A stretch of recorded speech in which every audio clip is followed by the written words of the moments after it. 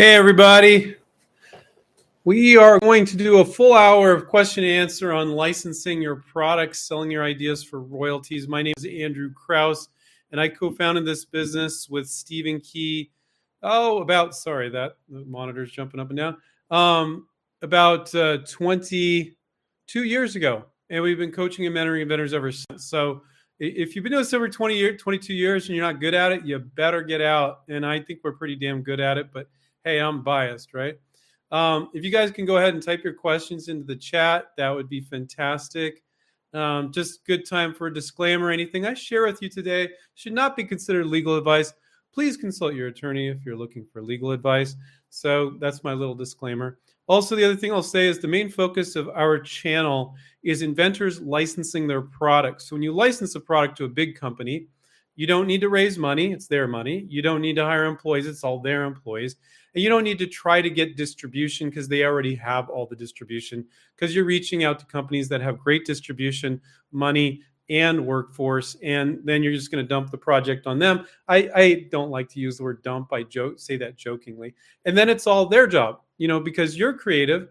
A lot of companies have some creative people in it, of course, but you're coming at it from a different angle. You're seeing things they didn't see. And so never devalue what you're bringing to the table, but also value tremendously what they're bringing to the table, which is the money, the workforce, and the distribution. And then you just move off to your next product, right? So that's a beautiful thing. If you guys go ahead and type into, everybody hears me? So somebody type yes, and let's just do that test. That's always good. It's always kind of silly when you talk for 5 minutes and people are like, I can't hear you. But that happens pretty rarely. So somebody could type in yes. There we go. Thank you, Dolly and Alexandre. That's good. Alexandre's a regular. Matt Miller. Okay, cool. All right. So let's jump into some Q&A. You guys know I really like to attack it for a full hour. We got 56 minutes left here. So let's hit it. If you want to type your first name, great. Otherwise, whatever silly handle you have, I'll go ahead and read that or part of it. Sometimes it's too long to read. But Lowboy says, hey, Andrew, I've been communicating back and forth with a very large company about one of our products. They are not interested in licensing it. However, they're interested in a quote for 1,000. I'm going to read the rest of it. 1,000, 2,000, and 5,000 units. We don't have the ability to venture, but they are willing to give us contact information for manufacturers that sell them apparel. Doesn't sound like you're reaching out to a potential licensee. Sounds like you're talking to a distributor or a retailer to me. They don't sound like a potential licensee because they're not manufacturing stuff themselves. Would it be a good idea to reach out to these companies for licensing since they're already in demand, since there is already a demand for the product with the company they already do business with? Absolutely. We call that at Inventor pull-through marketing. So really, it's not the first. I'm assuming this is not a potential licensee. So you reached out to somebody, they're a retailer or distributor. They're not a manufacturer that has their own brand. And they're saying, hey, we kind of like this. Can we give us a quote for 1,000, 2,000, 5,000 units? And so this isn't the main approach that we teach people to use initially, but you should absolutely leverage that. So when you reach out to the companies they give you, the companies they do business with, and you make your list of potential licensees, which my guess, Lowboy, is you're not making the list right. You're making a list and you just got a distributor or retailer on there by accident. You're confused or whatever. But you reach out to the companies that sell at the retailer. So absolutely, you can now go to those companies that sell this distributor or retailer the product that says they want 1,000, 2,000, 5,000 units, a quote for that. And you could say, look, I've got one of your vendors actually wants to buy this. Here's the product. I want to license it to you. And one of your vendors wants to buy it, And then for the other companies that they're not the vendors of that particular retailer or distributor, you can just mention that you've got some interest from retailers. Actually, I have a retailer that wants to purchase this right now. That might kind of push it over the edge. So, but I don't think the company, if they are buying from other people products, I don't think they're a potential licensee. They're more of a retailer or distributor. So Kevin said, Hi, Andrew. Is a sell sheet for a board game really a good option, or is a video of the product really preferred by toy companies? Most board games, I would do both. I would have a sheet for them to look at, but you really want to show with the board game kind of the fun factor, if you will, because you know, if you have a magnetic doorstop and it keeps the door open, that's the clear benefit of the product, right? But then for a board game, what are you selling? You're selling fun, right? You're selling the vibe, the fun. Is it for kids? Is it for adults? And then you're showing how they're going to play it, and you want to show them playing the game and having some fun, okay? And so, yeah, I would definitely do a video every time for a board game. In addition to a video, I would do a video and a sell sheet. Sorry, I got distracted. I have to turn my emails off here. I'm getting all these emails popping up. There we go. Now I won't get those popping up. So I looked distracted there for a sec. That was why. Let's see. You guys have my full attention. Brandon said, "Hi, Andrew. In what categories do you see the most licensing deals made? In other words, which categories are the best, easiest to license?" I don't think because we see deals in certain categories that means that's a better category. Inventors have categories they tend to work on more than others. But I mean, we get students licensing stuff from like little whoopee cushion gag gifts to medical devices that save lives. Or helps people's health. We just had our student Dean licensed to a multi-million-dollar deal on a medical product, to industrial or commercial products. Like this guy licensed this giant boring drill design. The drill's like the size of a Volkswagen Bug. It's like a giant size of a car. So I don't think that it's right to say, well, just because we do see a ton of students licensing stuff and kitchen and home organization and stuff like that. But does that mean that they are really good? Let's see what your question was. In what categories do you see the most deals made? Okay, that's one question. In other words, which category is the easiest to license in? I don't think that's necessarily one of the same. There's definitely some overlap there, definitely. So, I mean, I do think kitchen, home storage organization is a great category. We have students licensed in all sorts of weird categories. We have this gentleman, he licensed a carpet stretcher. That's this thing you kind of kick your knee against to stretch the carpet. That's a commercial product. For, I think his version, I forget if it was consumers or more professional carpet people. I mean, how many people lay their own carpet? I bought one of those once at Harbor Freight because I needed to stretch out the carpet in one of my rooms a little bit and tack it down because it wasn't done right. But mostly people aren't laying their own carpet for the most part. You buy the carpet and get it laid. So, and that's just like a little obscure little category, right? Or a student of ours licensed a medical product recently.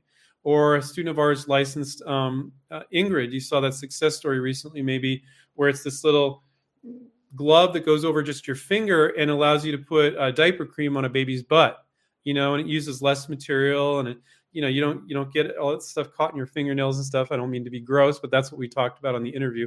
It should be coming out on Thursday. That's a cool one because I interviewed Ingrid, the InventRight student, along with the company she licensed to, or the person at the company, David Contract at Baby Bretza, and that was a really fun one. So it's all over the map. What I will say is sometimes if you look at an industry and you're like, wow, like nothing new happening here, it's usually for some industrial or commercial products. I don't see any innovation here. This is all the same stuff. And it looks like they've been doing the same stuff forever.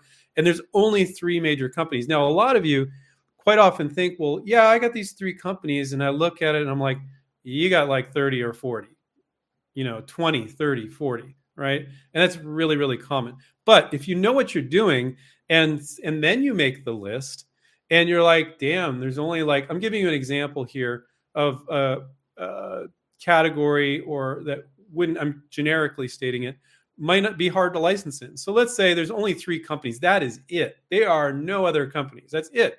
So now you don't have 30 chances for success or even 12 or 18. You only have 3.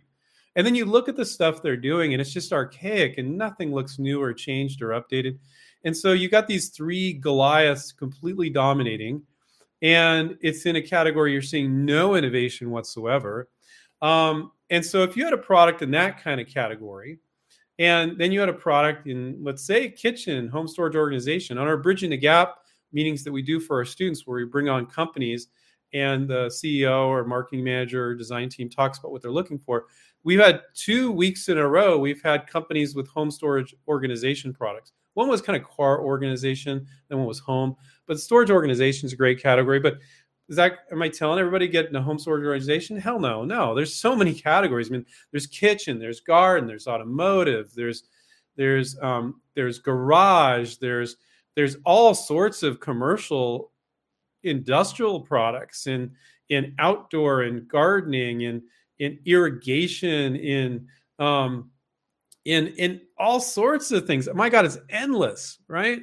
And so if you find a passion for it, but if you just want to get started, first off, if you get started and you get some experience and you move to a different category, that's fine. But if you're going to play this long-term game and you want to be a professional product developer, when I say professional, it could be 2 to 6 hours a week, and you work your 40, 50-hour week job, and you do that just fine on the side, and you spend 2 to 6 hours a week. But once you do that and you invent more products, you're probably going to, the benefit of reaching out to 30 companies, let's say it's a kitchen gadget, and you reach out to 30 companies, and then they say no, and you say, are you open to more? And they say yes, or even if they don't say yes, you can still send more because they accepted you first and they got back to you. That's all you really need to know. And then you work on another kitchen product. Well, you could look at your list of 30 you work on for the first kitchen product. So all those no's were you making connections. They're not no's. You didn't get rejected. You made a connection. So every time you get a no, you should feel good about it because, I made a connection. Great. I got another product in the space of this company's products. I can just send it on in. So you might look at the 30 companies you did for kitchen product number 1, let's say. This is just random.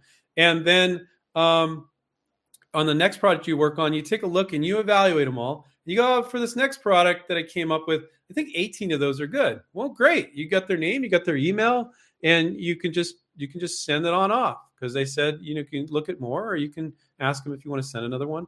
So staying in an industry can be very, very beneficial. And so, Brandon, I like your question because knowing and thinking about that ahead of time, although you could totally change. You could work on one product in industry and change. But if you don't want to change, the benefit is you made all those contacts. So that's a beautiful thing. So you said, in other words, which categories are the easiest to license in? Oh, okay. So let's talk about that a little bit too, guys. I get people's questions and I just expand on them. And everybody says they really appreciate it. So hopefully you guys appreciate it. Are the easiest to license in? Like the product that Ingrid just licensed, that is a disposable product. Disposable products are quite often harder to license, right? And so now this is a company, Baby Bretza, that doesn't do a lot of disposable products. So they wanted to get into it. They saw the benefit of disposables. But I'll give you an example of a disposable product that's just would be brutally hard to license. So let's say it's a new Band-Aid or a new diaper. They're selling bazillions of Band-Aids and diapers. There's also not a lot of companies in that space, right? And there's just so much money involved there. And you're dealing with only, like, for diapers, like, there's only a few companies. You got Johnson & Johnson, Procter & Gamble. I don't know who else sells diapers, but there's not many of them, right? That's going to be a much harder deal to do. Now, if you close the deal, it's going to be huge. Now, Ingrid, she closed the deal with a company that doesn't typically do consumables, but they wanted to get into it. They were excited about it. But and that's great. And she's going to make a lot of money because every time somebody uses the finger shield to put the baby cream on the baby's butt, they're going to throw that away. It's disposable, and they're eventually going to buy more. So, so disposable products are harder deals to close, but they can make you a ton of money. And in her case, I think it was perfect, great match. But if you told me I want to work on a new diaper, I'm going to go, that's going to be really, really, really difficult because you need to have a lockdown understanding of manufacturing. They're selling bazillions of diapers. If you add a penny to it, it might be too much. You might add a penny, and if it offers enough value, they're like, we can do that, but they need to change the machinery. It's just really, really hard to do on insanely high volume items that are disposable. So that would be a category I would find very difficult. dinosaur categories where nobody's making any changes. But I don't think that's always bad. If there aren't just 3 companies there and there's, hey, 15 companies or more, and you're just seeing they're not making any changes, realize that they might be kind of like not big on making changes. But they might not get a lot of ideas either. So if you worked on that product and you were really persistent in getting a hold of them and you made it really clear with what you're selling with your sell sheet or video, maybe you can change the dinosaur industry. They're not used to getting a lot of ideas, and your idea is really not even that good. I'm just making something up here, guys. And they're like, whoa, this is really cool. And you're like, well, it's not that innovative, really. And because they're just not innovative.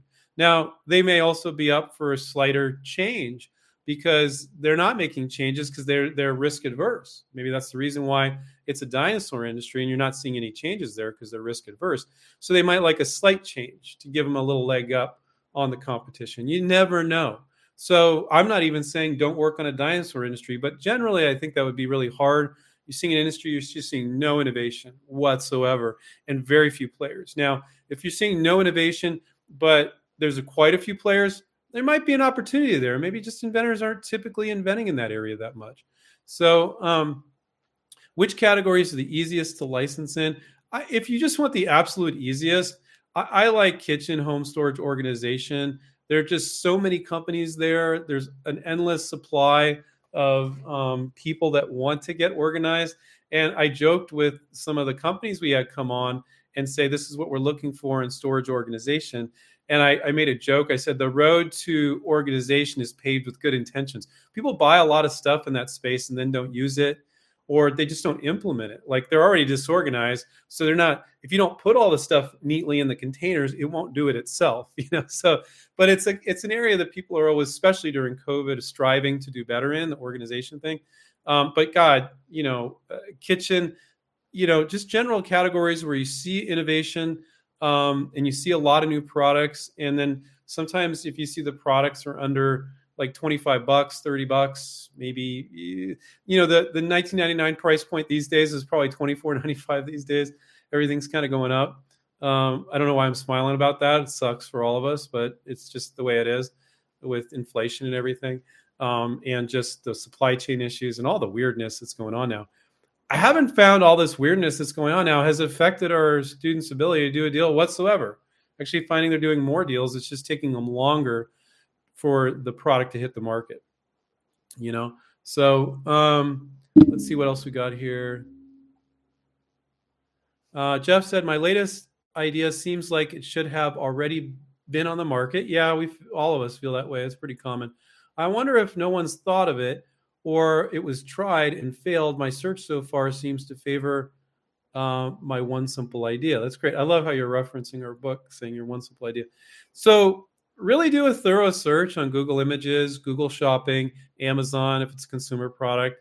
You're not going to find a lot of industrial or commercial products on Amazon. It's commercial, but not industrial maybe. But you will find them on Google Images. Google Images is my favorite place to look.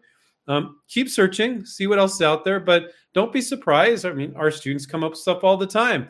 We have them do their research. Nope, it's not out there, because we don't want them to work on something that, they do their PPA, they do their sell sheet, they make their list of companies. The company's like, this is already on the market. I did a 30-second search and found it. Like, why are you sending this to me? You don't want to do that. So do a thorough search. But it's very common for our students research. So maybe you've been thinking about it for 6 months, a year, 2 years, and now you're doing your search because you did your half-assed search before. So I find that happened to some people. So let's say now you're doing the search and you found the exact same thing. I've talked to inventors that happen, and I'm like, they're so discouraged. I'm like, this isn't a problem. It kind of sucks, but let's look at all of their products in that space. If you're doing magnetic door stops, let's look at all the magnetic door stops, and then let's look at all the benefits of each one. And you've been thinking about this invention for so long, so now is the time to make a tweak and still make it make sense, and make a benefit, or change it significantly. But don't leave the space. If you've been in the space, if you find the exact same thing, see if you can make some tweaks. Most of the time you can. The vast majority of the time you can. So Jeff, don't worry if you didn't find something similar. I do worry about non-InventRight students thinking that and then sucking at the search and then making that assumption it bites you in the butt later. Now, our coaches will grill our students, and the students like, well, I didn't like. We need to twist our students, even our students that signed up with us to get coaching, their arms sometimes to do a more thorough search because we know it's going to hurt them. So please do a very thorough search, lots of keywords. Sometimes you find some similar things. Oh, they're using that word. Okay, now I'm going to do another search, another Google search, image search with these keywords. So, but don't be surprised if you didn't find it, Jeff. You're a creative guy. So, as well as a lot of inventors are. So, good on you, man. That's great. Don't worry about it. John said, after the sell sheet was sent and reviewed and the company says something like, we are not interested in discussing your idea further. Wow. Okay. That's not common. I think if you said, if they're either rude, because I think that's a little rude, or they said no and you didn't take no for an answer and you just kept pestering them and they said that. Because that is not something that our students normally get. We are not interested in discussing your idea further. So you said after they sent a sell sheet and reviewed and the company says something like, we're not interested in discussing your idea further. It's just bad wording. It's poor. It's a little rude if you ask me, but so what? Sometimes people are like, they're not perceiving that as rude. That's just what they wrote. They just wanted to make that clear. To me, I wouldn't say those are the words that we normally get. So maybe you kept pushing, John. I'd love for you to type in if you kept emailing them after they said no, or that was their first response. I'd be interested to see. And just move on. They made it clear. No big deal. It's normal. It's just a little bit of a shock when people get their first no. And you're in the game, man. You got to know. That's fantastic. You're in the game. You reached out. They looked at your sell sheet. They said no. You're in the freaking game. That's amazing. Ingrid, that licensed to a very large company, and I just interviewed her last week. That should go up on Thursday. The first email she sent to the gentleman at the company, he said he deleted it. He didn't look at it. He accidentally deleted it. And then she sent it again later, and he got back to her within 40 minutes going, oh, my God, I love this idea. They are busy. They're inundated with emails. And you got to realize that. So you need to reach out many times. But you got your first no. I don't know if that's your first no, but that's fantastic. That's great. So people are tripping out like, you got to know, Andrew. Why is that great? It's like he's in the game. That's why it's great.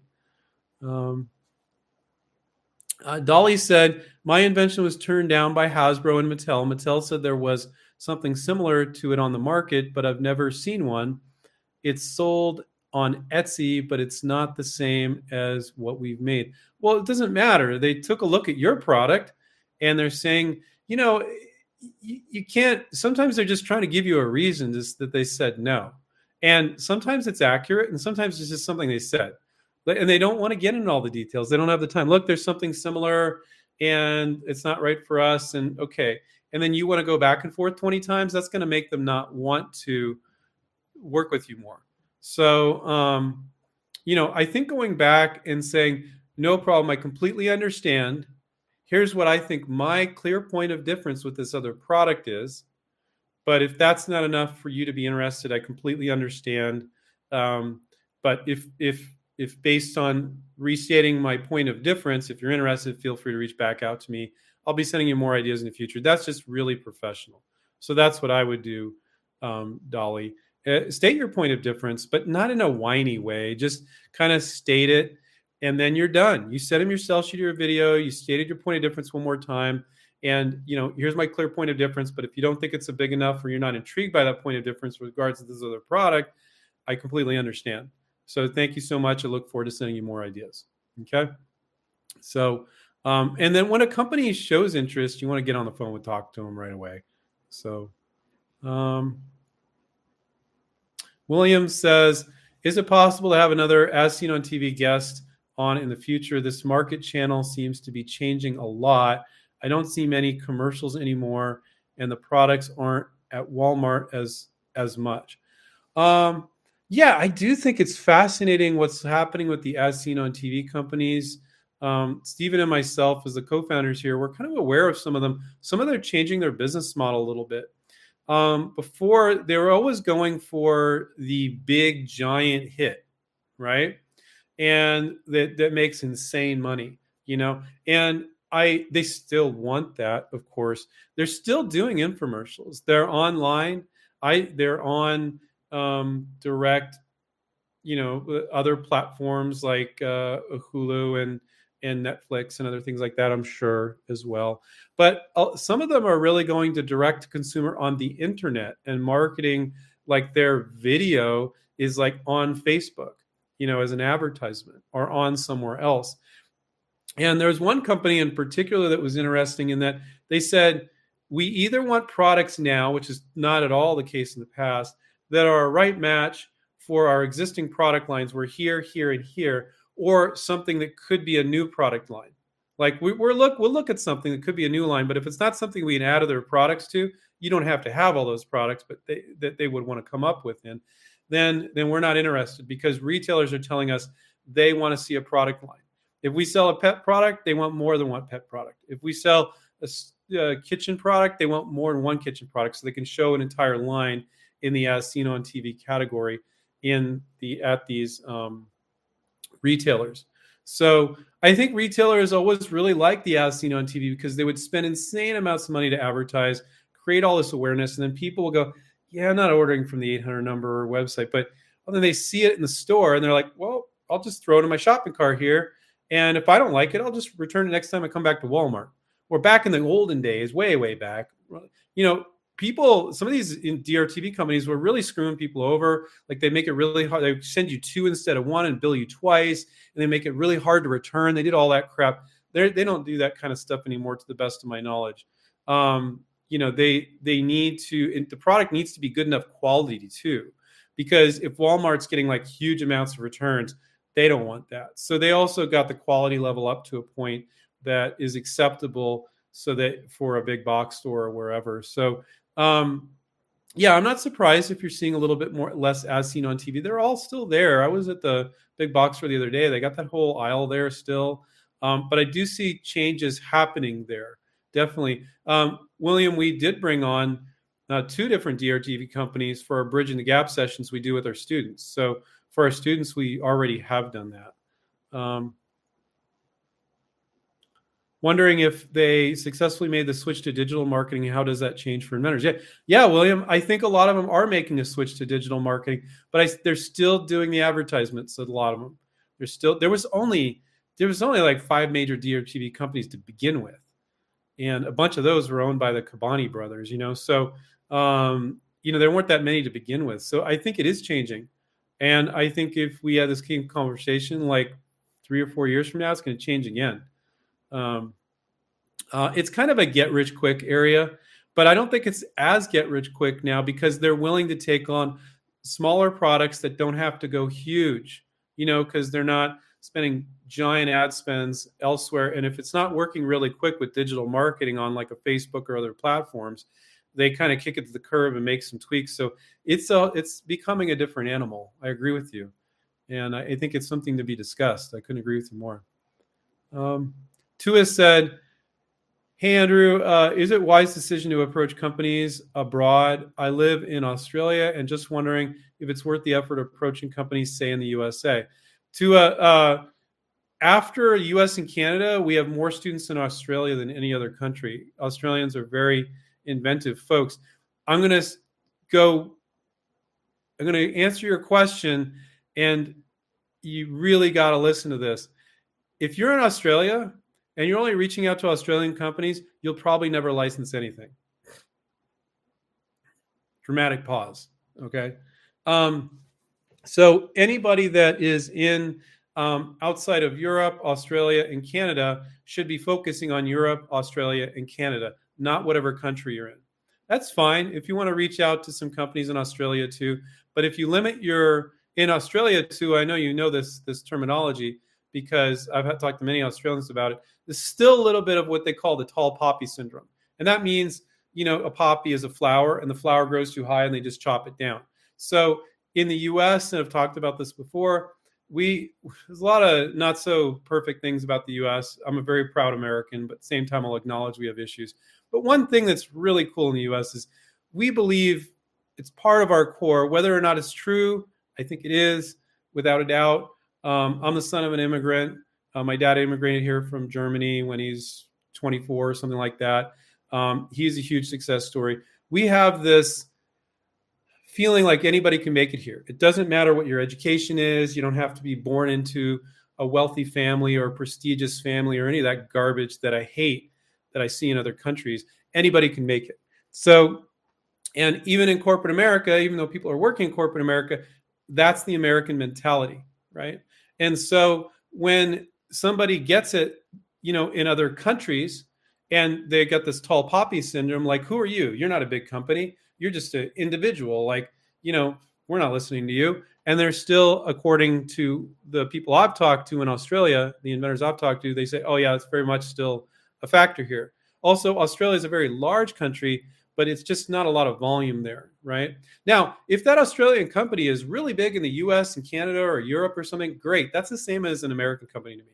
If it's a European company, it's really big in the US, same as an American company. Canadian, same as American company. Even an Asian company, if they've got headquarters here and they're selling tons of product here in the US, same as an American company. You got Americans working there, okay? But the thing that you're going to shoot yourself in the foot with, Tua, is if you limit yourself to Australia, I'm saying the exact opposite. You pretty much shouldn't even bother with Australia. You should just be focusing on the US, Canada, and Europe. And so, yeah, you need to do a little more work in that they don't care where you're from. They don't care. So, but, I've found that our European, Australian students and others, they do a better job of making their list of companies because they don't assume who the retailers are. Americans go, well, the sporting goods store is near me, or this one and this one. And they're like, and that's the only people you're going to find potential licensees at? It's like, wow, you're limiting yourself. But then we got a European student. They're like, I don't know who the U.S. retailers are. They research it online. They find them. Much bigger list of retailers and the companies that sell at those retailers, because you don't license to retailers. You license to manufacturers that sell at retailers. So I find our overseas students actually do a better job of it because they don't make assumptions. Don't be afraid of that, Tua. You can reach out on LinkedIn any time of day. You can also just add money to your Skype account. Add $10 to your Skype account. You call a U.S. phone number for a few cents a minute. That's it. So there's no difference between you or somebody in California or Florida or Canada or Europe. And don't stick to Australia. You will not be successful if you do that. There's still a little bit of fight there. I'm not saying you couldn't license to an Australian company, especially if they're also selling in the U.S. But if they're only selling in Australia, kind of a red flag. They haven't really breached out. They're still a little too Australian, and they're probably not going to license a product from you. But would I add them to the list? Absolutely. I mean, it'd be beautiful to license a product in your home country as well. And if you license it to a company, let's say that's really big in the U.S. and Canada, and they're not selling it all in Australia, keep your Australian rights. If you want to try to license to a company in Australia, but it probably won't add up to that much because the volume's not there and the attitude isn't quite as good about receiving ideas from inventors. So I'm just telling you guys like it is. But would I still reach out to a few Australian companies? Sure, why not? Sure. Jeremy says, does my prototype need to be in the final design, or can it just be a rough idea of how the invention works? This option means there is more problem solving to figure out and the details of how it'll work. So it really depends, Jeremy. I mean, the vast majority of our InventRight students, they are doing a virtual prototype with us, and you see the product and you see the marketing and you just get it. So you don't need a finished production-ready prototype, or quite often a prototype at all. But you don't want to be the wacky inventor that's like, I always give this example, it's a silly example. You say, well, I've invented a robot that jumps up on your roof and shingles your house, so people don't need to sweat or risk falling off the roof, and it'll be cheaper for the contractor that shingles roofs. And then the company, this is a silly example, guys, but an extreme example to make the point.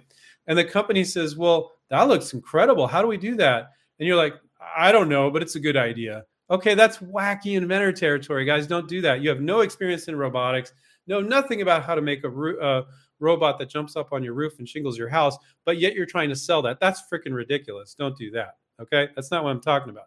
But quite often you can see a few products that are out there, and then you understand your change. You might not even understand how the product is made, but you understand your little change to it. Like the hinge over here works this way.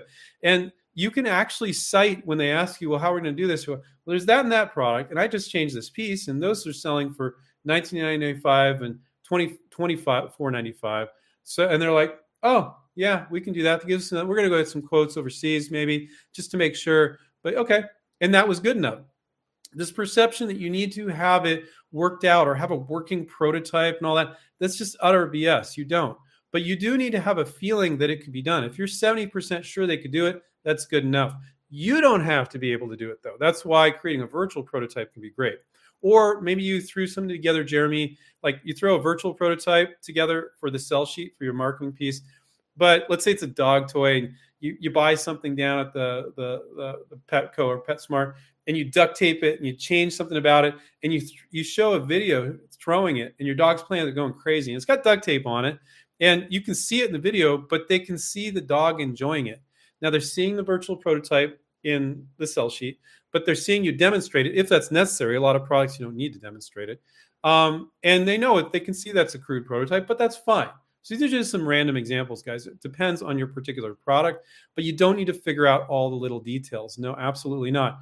When I had Ingrid on, who just like did a really big deal with baby Bretza, and it's just like a shield that goes over your finger made of a soft paper material to put diaper cream on a baby's butt. Okay, her prototype was sewn by hand. Now, David, the licensee, the company that licensed it, they figured out how to heat seal it. And it needed to be heat sealed so it didn't scratch the baby's butt, right? And it's funny talking about babies' butts. It's so damn cute. But anyway, so she knew nothing about it. She knew nothing about heel sealing, nothing. So when I interviewed her, I said that, and David's like, no, we got it from there. So it really depends on the particular situation. But Ingrid knew nothing about heat sealing these two pieces of material together. But David and their manufacturing team figured it out. Her prototype was literally sewn, and she knew that they would need to figure that out, but she moved forward and she did a freaking licensing deal. So don't feel like you need to go out and spend thousands or 5,000 on a prototype. And quite often these prototypers will make a prototype that's not even the way you would manufacture it. Like, why did you spend all that money? But it depends. It's a case-by-case basis, but the vast majority of our students can get away with a virtual prototype and get an idea of any potential issues so you can address them when they bring them up for the ones that show interest, and that's perfectly okay. If you don't have it all worked out, they won't run for the hills because you said, I don't have it all worked out. Now, if you're the crazy inventor that says, I got this robot shingle your house, and you're like, you're nuts, dude. Like, you have no idea how this is going to work. You don't understand robotics, and you told us to make a robot. Like, no. But that's not the case most of the time. So hopefully those silly examples kind of illustrate the point.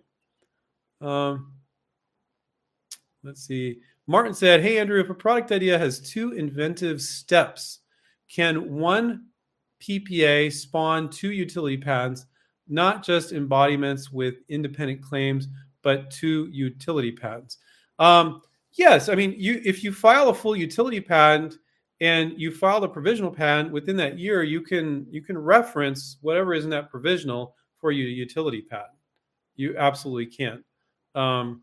So let's see if there's any more to that. It all depends on what you put in there, but I think you could branch off into two utility patents. You can reference your PPA claims. People ask these detailed questions like this, and I've never seen that be an issue ever. In 22 years, students are closing deals all the time. I've never ever seen that be an issue. Could it? Maybe, but I'm not really concerned about it. Just throw it all in that provisional if it's for the same product. And if you need to file more than one utility, you can claim that date for whatever you put into the PPA for that date, providing you do it within that year. Let's see. Okay. Yeah. Lowboy confirmed earlier this company that wanted to buy his product, they were manufacturing, but not this kind of product. Okay. That's interesting. I don't know, Lowboy, if they were a distributor or a retailer. You said they're manufacturing, but are they building their own brand? So typically for them to then go buy 1,000 units from this company that they could license to and sell it to them, are they acting as a distributor or retailer? I'm still a little confused by that. But you can do that pull-through marketing, definitely, like we talked about earlier. If you guys don't want what I'm talking about, you can go to the top of the video when it's done and watch the replay later. Hi, Andrew. What's the best image size for a sell sheet? So a sell sheet should always be 8.5 by 11 sheet of paper. So that's a PDF. And you're going to send it into PDF format. You can send it as a JPEG or a PNG. I really recommend PDF format. It's very universal. It'll always look the same. And so I don't know you about image size. You're saying like, what's the max image size for the sell sheet? Yeah, I'd really definitely try to keep it under 3 megs. Sometimes people will have software that will make it super bloated because your software didn't say it right. If your sell sheet is more than 3 megabytes, I think you did something really wrong, because that can bloat up to like 5 megabytes, in an email, and then it might not get through to the person. So really, you really should always try to keep it under 3 megabytes. If it's not, you need to get somebody with the software to save it as a PDF where it's going to be a smaller file size. That's actually important. So thank you. That was a good question. I think that's what you were asking, image size. So, but hey, I gave additional info. Never tell me I don't answer questions enough, huh? Okay. Yeah. Chavez said, what are the computer requirements for Smart IP? That's our software you guys can use to file a provisional patent application. Just a computer. He said Chromebook, Apple. You could do that on a Chromebook because it's all online. It's on our website and it's an online based application. So you could use even your Chromebook because it's just a web page that you go in, you fill the info out, and then it sends it back to you. And it's all web based, so you could use any computer. Sometimes I get people trying to do this. You guys need to have a computer. The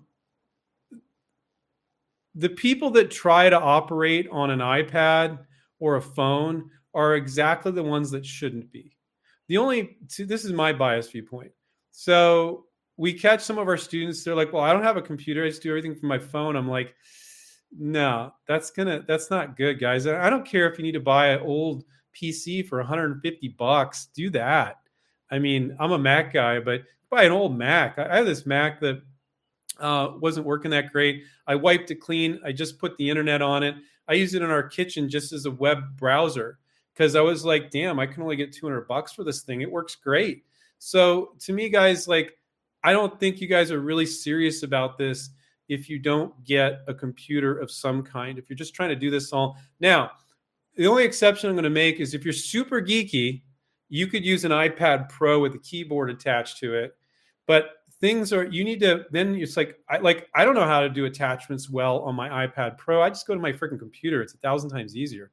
So you get, like, sometimes older people, like, they'll get an iPad because it's simple and they like it. And for the few things they do, it's okay. But it's actually harder than a computer when you're doing attachments and you're doing different things like that. I really firmly believe that all inventors should be using a computer for their work and shouldn't just be using a phone or an iPad.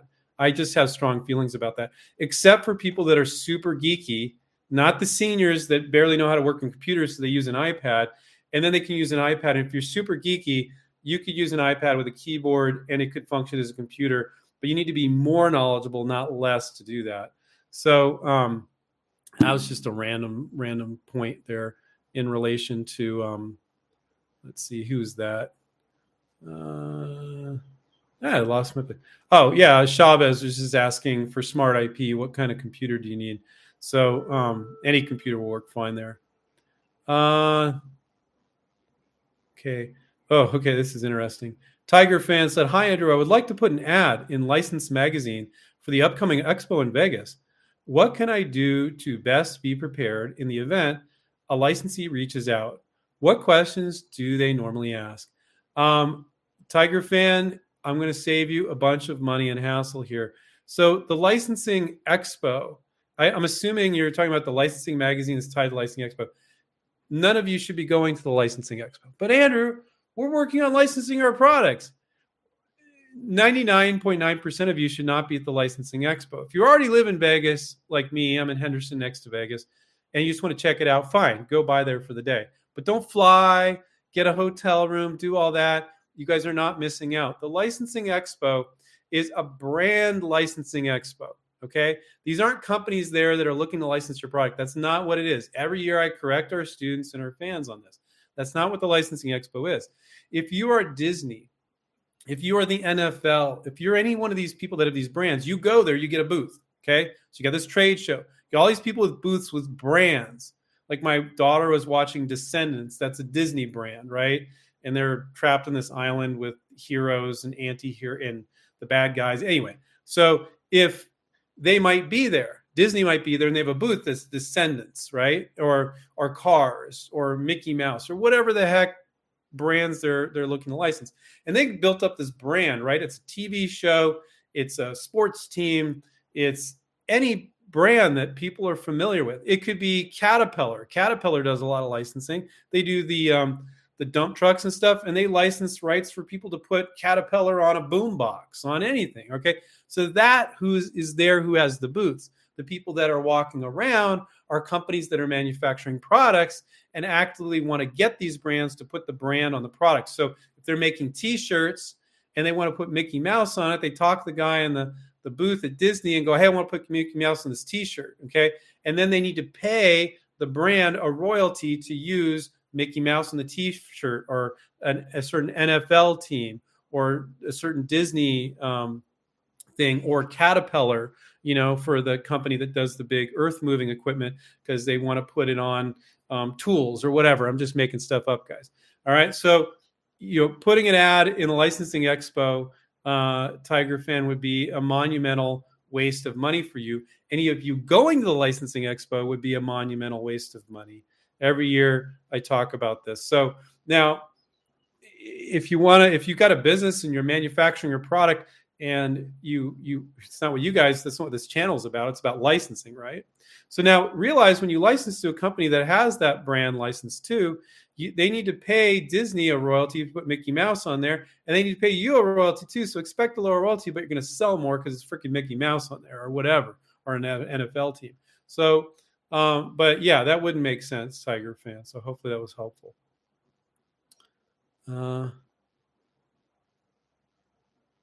Yeah, Alexandre said, would you say that hydroponic or consumer plant planters is an inventor-friendly industry? Absolutely. That industry is booming. I mean, you got home users that are just doing their own plants, and, whether they're doing vegetables or whether they're doing herbs or different things. And then you got the marijuana crowd too. That industry has been absolutely going through the roof with legal and medical marijuana, with the hydroponics. So yeah, I think it's a great category, definitely.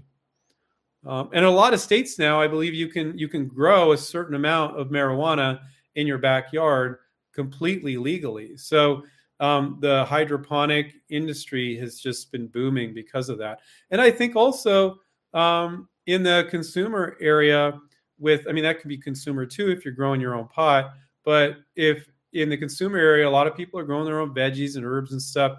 As our population ages, people it's very back to nature, very spiritual, whatever you want to call it, to kind of go back and garden and stuff. So I think that is a good category as well. So I think it's good all around, Alexandre. I think it's great. My 2 cents says, as new materials come out, is making something out of a new, stronger, tougher material really new? It really depends on the product, I don't know. I mean, is that what you're doing? And could you also change something about the product in combination with this new, stronger, tougher material? Could you change something about the product too? So sometimes, it's intriguing, that material change, but then you add a little cherry on top and you change this or that too. So I've seen inventors like they didn't really get traction. Sorry, I'm got some allergies and I feel like I'm about to sneeze. They feel like they got some. Sorry.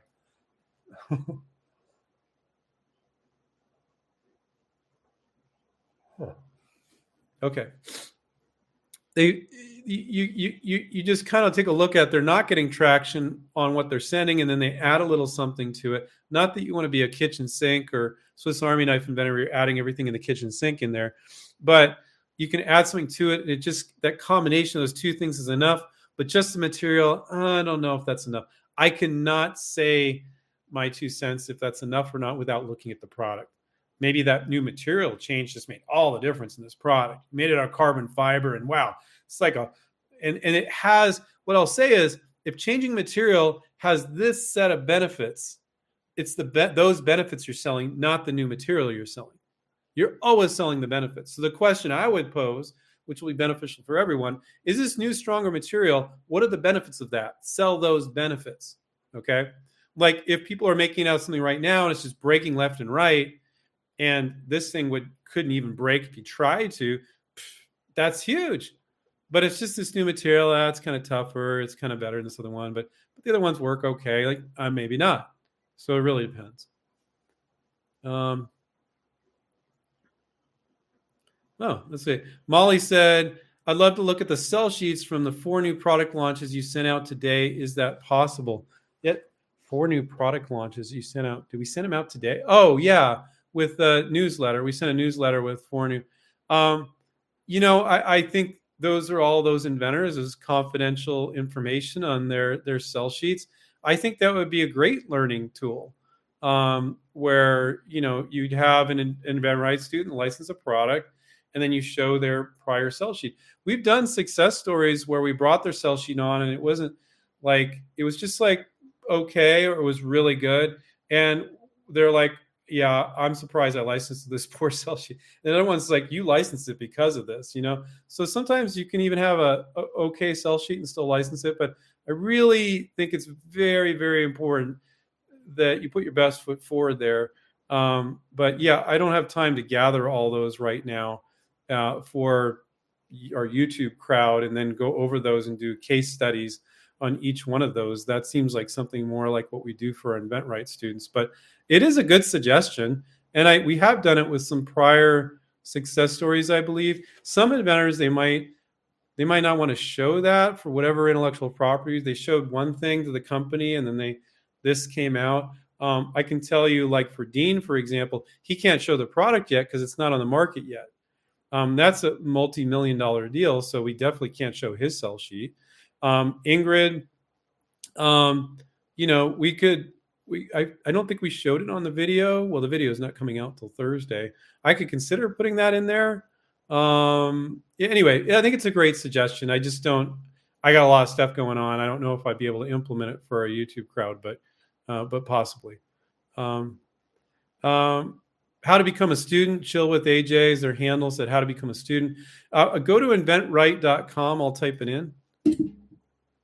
Inventright.com, and then just click on contact us, and you can book an appointment with one of our counselors. But go ahead and look at the services page and look at all your different options, and then just a bunch of links on there to book with Sylvia or Dana, and book with one of them, and they'll talk to you. Even if you're not ready yet, just talk to them so they can explain how everything works, and then you can take your time. Sometimes people sign up within weeks or months or years, and that's perfectly fine. Neither of them are pushy.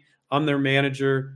We teach our salespeople to be super friendly. So if you just want to talk and you're not ready to sign up yet, or you might never sign up, just talk to us and we'll tell you how it works. Then you can be fully informed and make that decision. Okay, John said he said he got a no back from a company. He said they didn't say no. That's all they said was, we are not interested in discussing your idea further. Okay.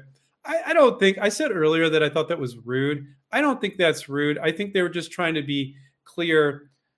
Now I'm rethinking that. I don't think that was rude, John. I think that's perfectly okay. I think that some inventors will go, oh, but, and then they just keep pestering that one. So I think sometimes maybe the marketing managers need to feel like you need to be very clear. We're not interested in discussing it any further. And I can understand that if they've had some inventors that were unprofessional that didn't let it go. They didn't accept the no.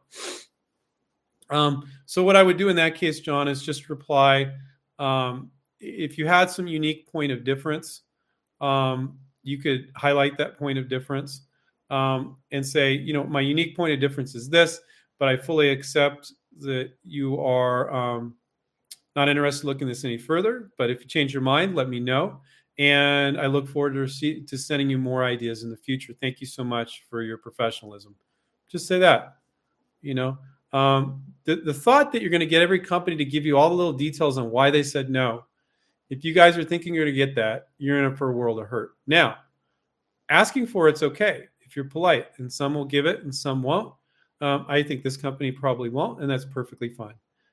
It's okay to ask. It's okay to also say when they say no, no problem. I fully accept that this one's not right for you. If you have any, you could ask a specific question or two. If you could give me your take on the product or your concerns about it, great. If you're too busy, no worries. Really respectful. And I look forward to sending you more ideas in the future. So if you're that polite, they'll be like, damn, this guy's cool. But I've talked to some people at companies and they're like, inventors get weird on us when we say no. And and some companies have closed their doors because of that. So don't be that inventor, guys. Let's see. Melanie, hey there. Would you recommend presenting an idea to a big company with only a provisional patent? Yeah, that's our whole approach, Melanie. The whole InventRight approach is to file a provisional patent application and approach all your potential licensees. You got a whole year to fish off the pier. And if you get interest, get them to give you the money for the patent. And then you'll give that to your attorney, and then your attorney will file the full utility and reference your provisional. That's one of the bases of the InventRight approach. So it's absolutely okay. It's actually a bad idea to do anything else besides that.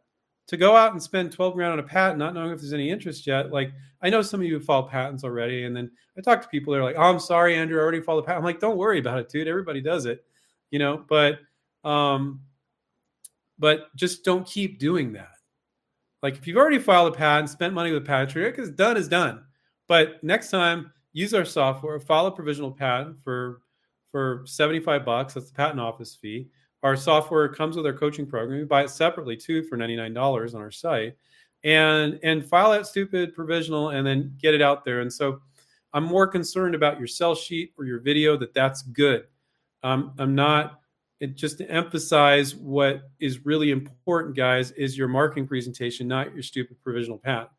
People get obsessed about the provisional. Our students do a great job with it using our software and their coaches' guidance on thinking about the variations. But nobody's going to even want to look at your provisional if your marketing sucks. So, people get too obsessed with the provisional and they don't focus. And it's totally okay, Melanie, to reach out to companies with a provisional patent application. 1,000%. If you're doing it any other way, you're doing it wrong. So there you go. Do you have any experience licensing to biotech companies? Mark says, we have a bunch of companies, students that have licensed medical products. I don't know if they'd be classified as biotech. What I'll say is in biotech and medical, you need to really kind of understand how this product's going to be made. Then you need to have lockdown intellectual property patents around it. And then, yes, you can license in biotech or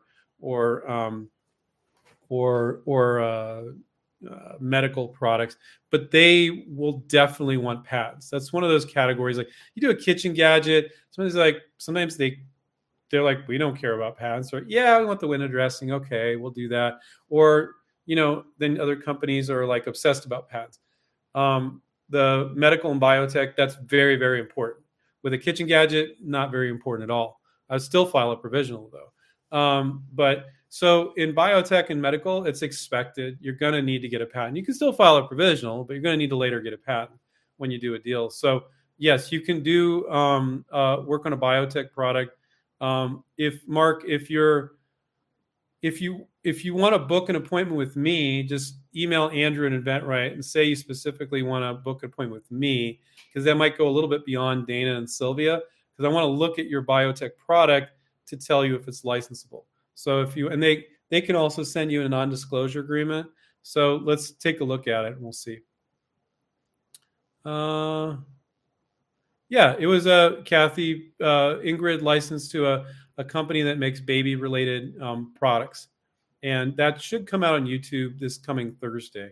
I need to get that over to our IT guy so he can edit it. And we're going to put this video in. It's really, really cool. Very inspirational. Ingrid's amazing.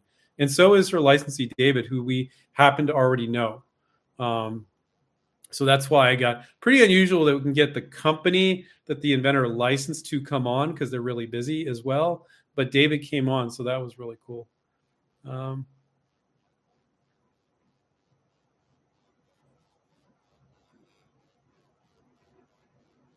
Matt said, "Hey, Andrew, thank you for another Monday. We appreciate it. Is there another way to send a video through email without going through YouTube?" Yes, there is other ways. When we say YouTube, when you approach potential licensees and we tell our students to put it up on YouTube, we always are very, very clear. You never don't publicly disclose your invention when you're trying to license it. Okay, you've been venturing and selling it yourself for years. Okay, it's already out there, but don't publicly disclose it. So when it's a YouTube video, you got three types. You got public, which, like this is public right now. Then you got private. You think you want private, but you don't because you need their YouTube username to share it with them. And no marketing managers know what their YouTube username is. Then you got unlisted. You want to do unlisted. So unlisted, basically, nobody can search for it on Google or on YouTube and find it. And only people that you send the link to can see it. So essentially, it's password protected because it's this giant long link with tons of letters and numbers, and only people with the link can see it. So that's essentially like a password. And then you send it to them. So that is my preference on YouTube.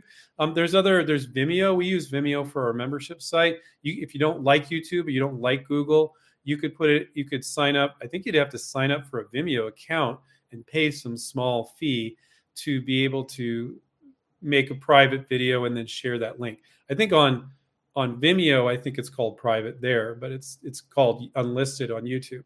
So you could use another video service, but you can't send a video via email, guys. The file size is too big. Another way you could do it is you could put it in Dropbox, for those of you familiar with Dropbox, and it could be in Dropbox. But that's not bad because these days, for a while, Dropbox didn't work good with videos. You click on it, and then it would go to the Dropbox, and then videos wouldn't play well in there. That's not my preference. But if you play with it, and you want to send them a link to your Dropbox, which is completely private, then you could do that as well. So you have some other options there, Matt, if you don't like Google or YouTube for whatever reason. But don't think that we're telling you to never publicly put up your invention on YouTube. It's an unlisted video that only people with the link can see. And yeah, they could send that to a coworker, but you want that, right?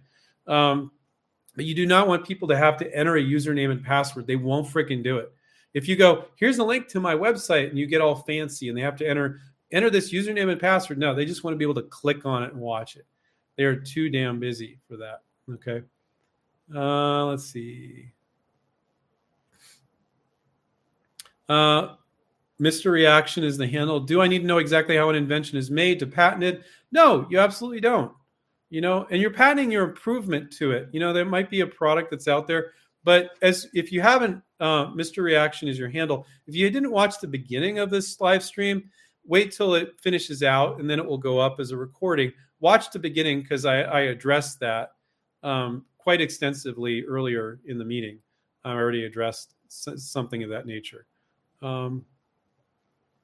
Biker Boy said, "I'll be finishing one simple idea tomorrow morning. Totally worth it. You should definitely read it. Yeah, I need a computer." Okay, good. Well, that's great. Hopefully that talk helped.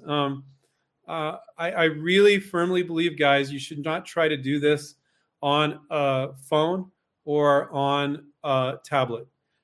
Buy a cheap, really old Mac or PC. Your needs for licensing are if you can surf the web and you can send emails from that computer, you're good. And you could probably find one for under $300. You probably find an old PC for $100 and you'd be fine. I prefer Mac, but if something better comes along, I'll kick Apple to the curb in a second because I don't like a lot of the stuff they do.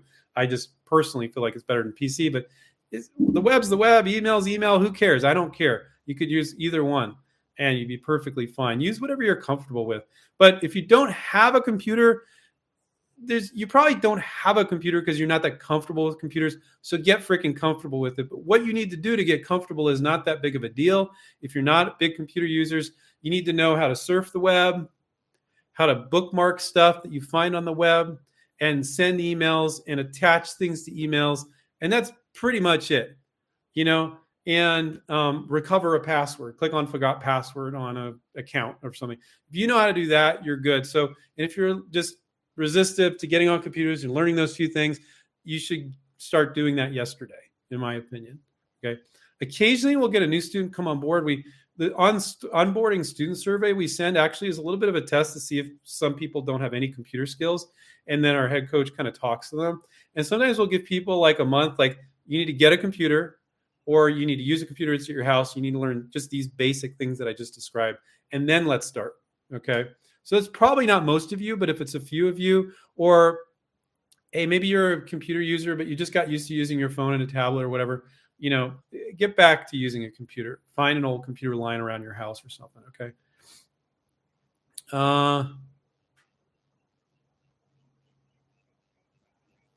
Okay.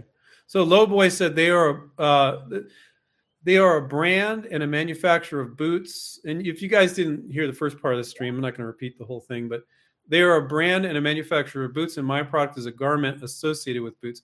That's great, but I kind of wonder, Lowboy, like, why wouldn't they want to manufacture this? And how many other products do they buy from other manufacturers before you get your wheels turning and telling a potential licensee that this other manufacturer wants to license this from them, or buy it from them? But maybe they're just some companies, like they will sell a certain amount of products, and the other products are just kind of like importing them and slapping their name on it or buying it somewhere else. So that's a possibility. So yeah, I can see how that makes sense. And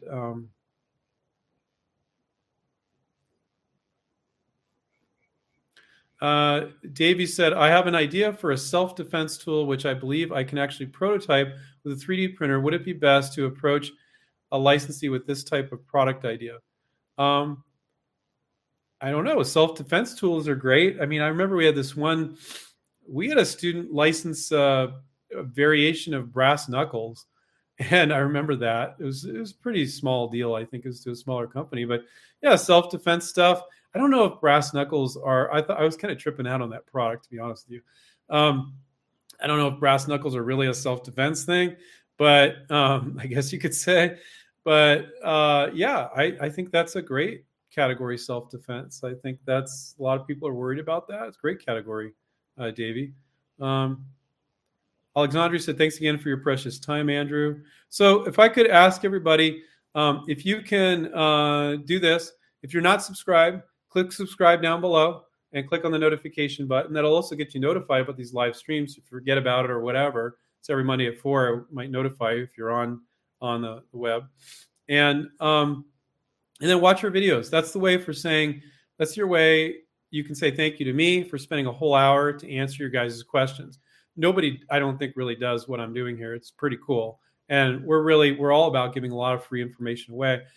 Of course, you can give information away all day long, but it's all the devil's in the details. The coaching is super beneficial. So I encourage you guys to sign up to talk to one of our advisors about the coaching and see if it's something you might be interested. Also, take a look at our website and look at your options there under the services page.